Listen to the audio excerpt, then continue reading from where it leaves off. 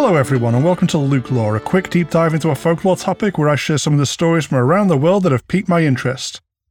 For this episode I want to take on a personal bogeyman, mimics. If you want to get under my skin, a good mimic story will do the job. Part of the problem comes down to why an entity may be mimicking something else. With neither broad approach being good, there's mimicking to hide, which is more than worrying enough. Then there is also predatory mimicry, that looks to lure prey in, and this one burns my brain. Anytime I come across a paranormal account where someone hears a family member calling out to them, and then it turns out the actual person couldn't have been where the voice comes from, that freaks me out. I got goosebumps just typing about it. So, time for some exposure therapy for me, and some sharing the terror for everyone else, as we face one of my fears head on, the things that hide in plain sight, and what motive they may have for doing so.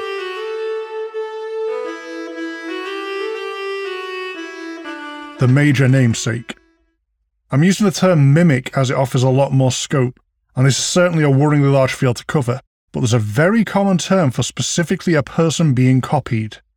Doppelganger. A cool term given to us by the Germans, up there with such hits as Schadenfreude and Poltergeist. Doppelganger simply means an apparition or double of a living person. It's a direct compound noun of double and walker or goer.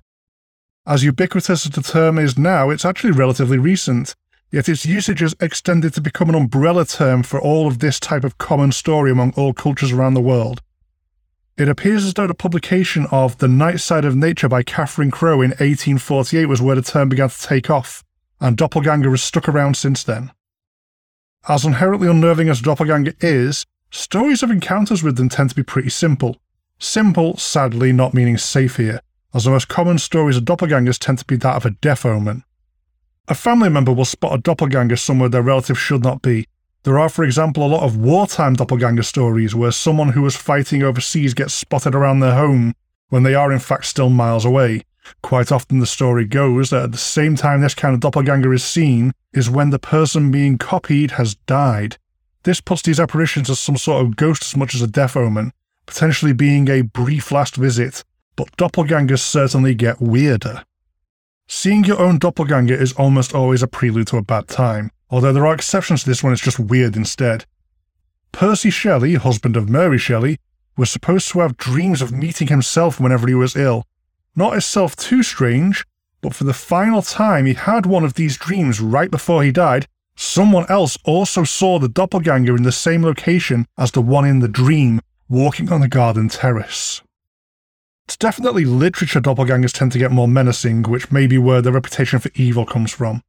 There's something about the idea of a double that looks exactly like you that's inherently unnerving, even compared to something as relatively simple, however unwelcome, as a brief death omen. There's certainly a fear of being replaced here, or else the loss of self, the subsuming of your individuality, an existential threat that hits us right in the ego. In horror stories, this could be broadly metaphorical or a very simple reading that alien pods from outer space are replacing us. Random side note, the 1978 version of Invasion of the Body Snatchers is my personal favourite. There's almost always a malevolence to these stories in fiction. It's invariably the evil doppelganger, and not the just as confused as you are doppelganger.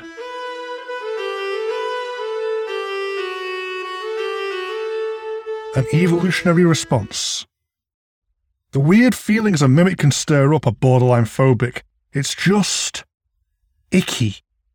And there's some science to this knee-jerk impulse. Time for a quick trip to the Uncanny Valley, and some speculation on why we do not want to be there. The Uncanny Valley is a phenomenon where if something looks almost like a human, but not quite, it becomes unnerving. Uncanny, as it were. The term comes from the appearance of a graph plotting the effect and the emotional response people have to almost human robots. Once something looks too similar to a human, but it isn't quite close enough, there's a negative response that bottoms out in between these two things. That part of the graph being called the Uncanny Valley. Computer-generated animations tend to fall foul of this when they get too close but not quite close enough to how a person looks. The 2004 movie The Polar Express is an infamous example of this. It's notoriously lambasted for looking creepy, as everything looks close to human, but there's just something dead-eyed about the characters that really stands out. That same year also saw the release of The Incredibles by Pixar Studios, who used exaggerated characteristics to give a much more cartoon-like appearance to their animated humans, with a style that holds up today without being accidentally terrifying. To highlight the difference, you can Google the reverse toonification of The Incredibles, where an artist has brought the design closer to human, and it dives right off the deep end of the uncanny valley. There are some interesting possibilities behind why people are freaked out by this effect.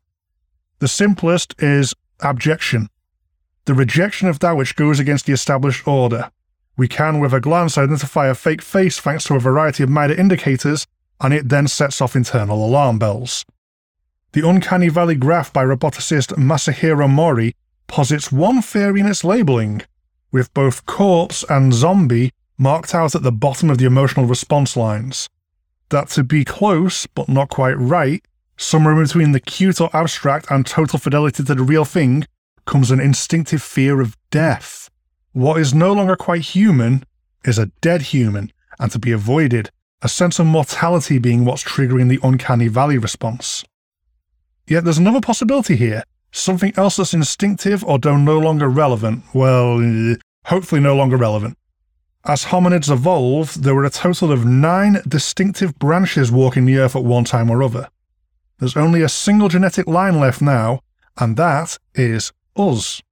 We ultimately managed to outcompete our evolutionary cousins. We outfought them, we were more adaptable to environmental hazards, or else outbred them with dominant genetic traits.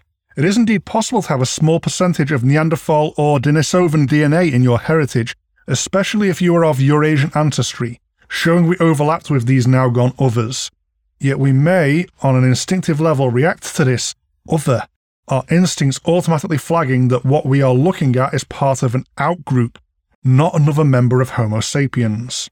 This, then, has further led to some fantastical speculation. That of a natural predator at one time, something that looked a lot like us which wasn't quite right, that hopefully is no longer sharing the world with us. And the ancestors who didn't react with alarm didn't get to go on to have descendants. Although that being said, given that Homo sapiens are the last hominid standing, I have an awkward feeling that we were the natural predator of the other evolutionary branches.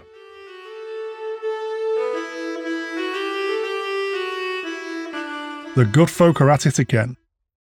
I mentioned before that the doppelganger was only embraced as a general term relatively recently, with less than 200 years being recent as far as folklore tracks.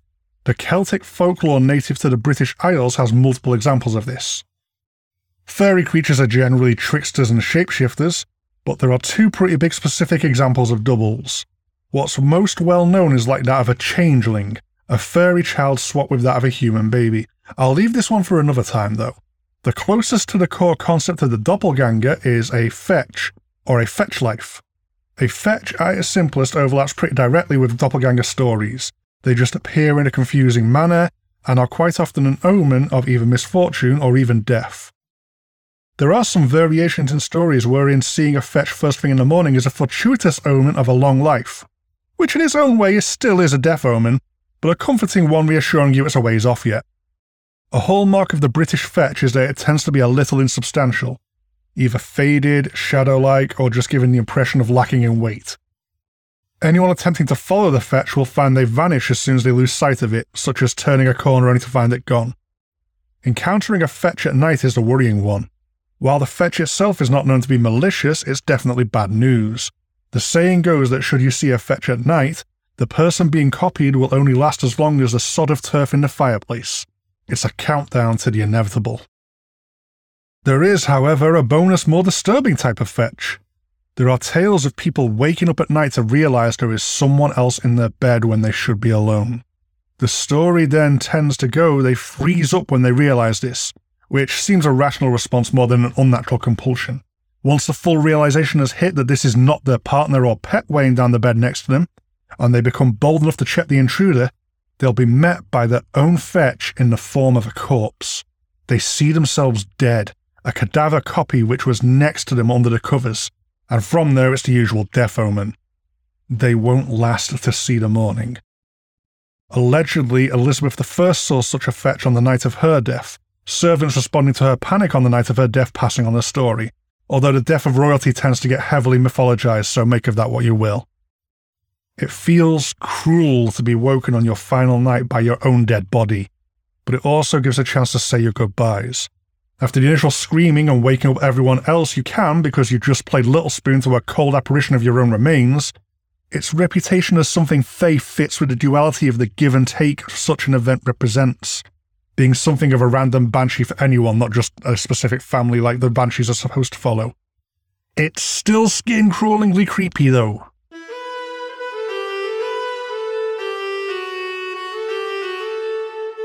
A bird mimic and a menace. In paranormal stories around the world, it's not always people who are getting mimicked. The same unnerving possibilities remain that of something sinister hiding itself right out in the open. There's more than a few among Native American folklore. The Raven Mocker is a feared witch of the Cherokee tradition, that they have a very simple yet terrifying motivation. For every heart of the sick or elderly they consume, their own life shall be extended by however long the chosen victim should have lived. Able to shapeshift, they can appear as an elderly person, as a raven to move around rapidly. In some stories, they can change into a Bigfoot or Sasquatch type ape man when cornered and ready to fight. Or my personal least favourite, they can become invisible to feed unnoticed. Once a victim is selected, the Raven Mocker will live up to their name, announcing their intent with imitated raven calls. Not quite right, definitely unnatural. From there, they'll try to sneak indoors to torment their chosen victim, able to beat them without leaving a mark, purely sadistically, ultimately even able to consume their heart while not leaving any trace of the deed on the victim's skin. Medicine men and women strong enough in their craft can always spot a Raven Mocker, even when they're invisible. Should they do this, the Raven Mocker will die in 7 days, so practitioners may be hired to watch over the sick to keep them safe while they recover, especially if a weird raven call has been heard. As dangerous as they otherwise are, the Raven Mocker is a sneak attacker who must avoid detection by someone with strong enough medicine. Vigilance is what best defeats them, and taking care of your sick or elderly will starve them out. Their diverse selection of forms to mimic is what makes them stand out. Announcing themselves with bird call, passing for an elder, or even completely vanishing from sight, they definitely fit the bill for alarming mimics, even if they're less widely known than something such as the Navajo Skinwalker.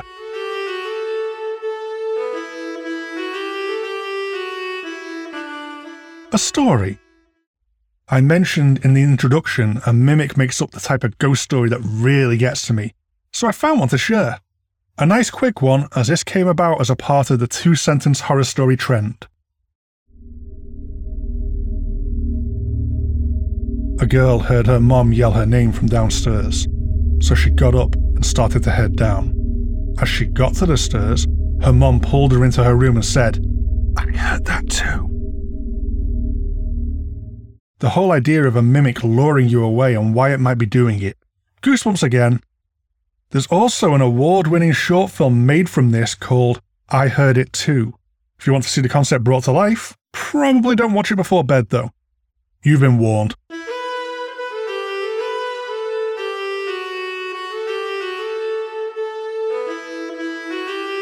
So that was mimics out of my system. For now anyway, there's plenty more folklore that dabbles with the topic. Let me know if mimics make you feel as skittish as they do me. It'll be interesting to get a sense of numbers on this one. Luke Law is a Ghost Story Guys production. If you do want to contact me, there's the show's dedicated email, lukelawgsg@gmail.com, and the general show email, ghoststoryguys@gmail.com. Both myself and the main show are really easy to find on Facebook and Twitter if you want to make day-to-day contact, as well as a very active Instagram account with a lot of the community gets involved in. The Luke Law Instagram is now picking up pace, and there should hopefully be more news soon on the Discord. I just want to make sure I get that one right first time, and I've been pretty busy so far. If you want to support the show directly, there's our Patreon at patreon.com/ghoststoryguys. We do have Luke Law merchandise available at the Ghost Story Guys online store. Feel very free to show off any you get online. As ever though, the absolute best thing anyone can do to support the show is to give it a listen. Share this around if you think you may know someone who may be interested, leave a review if you get the chance to help signal boost me, and most of all, I simply hope you enjoy what I'm doing here. Goodbye for now.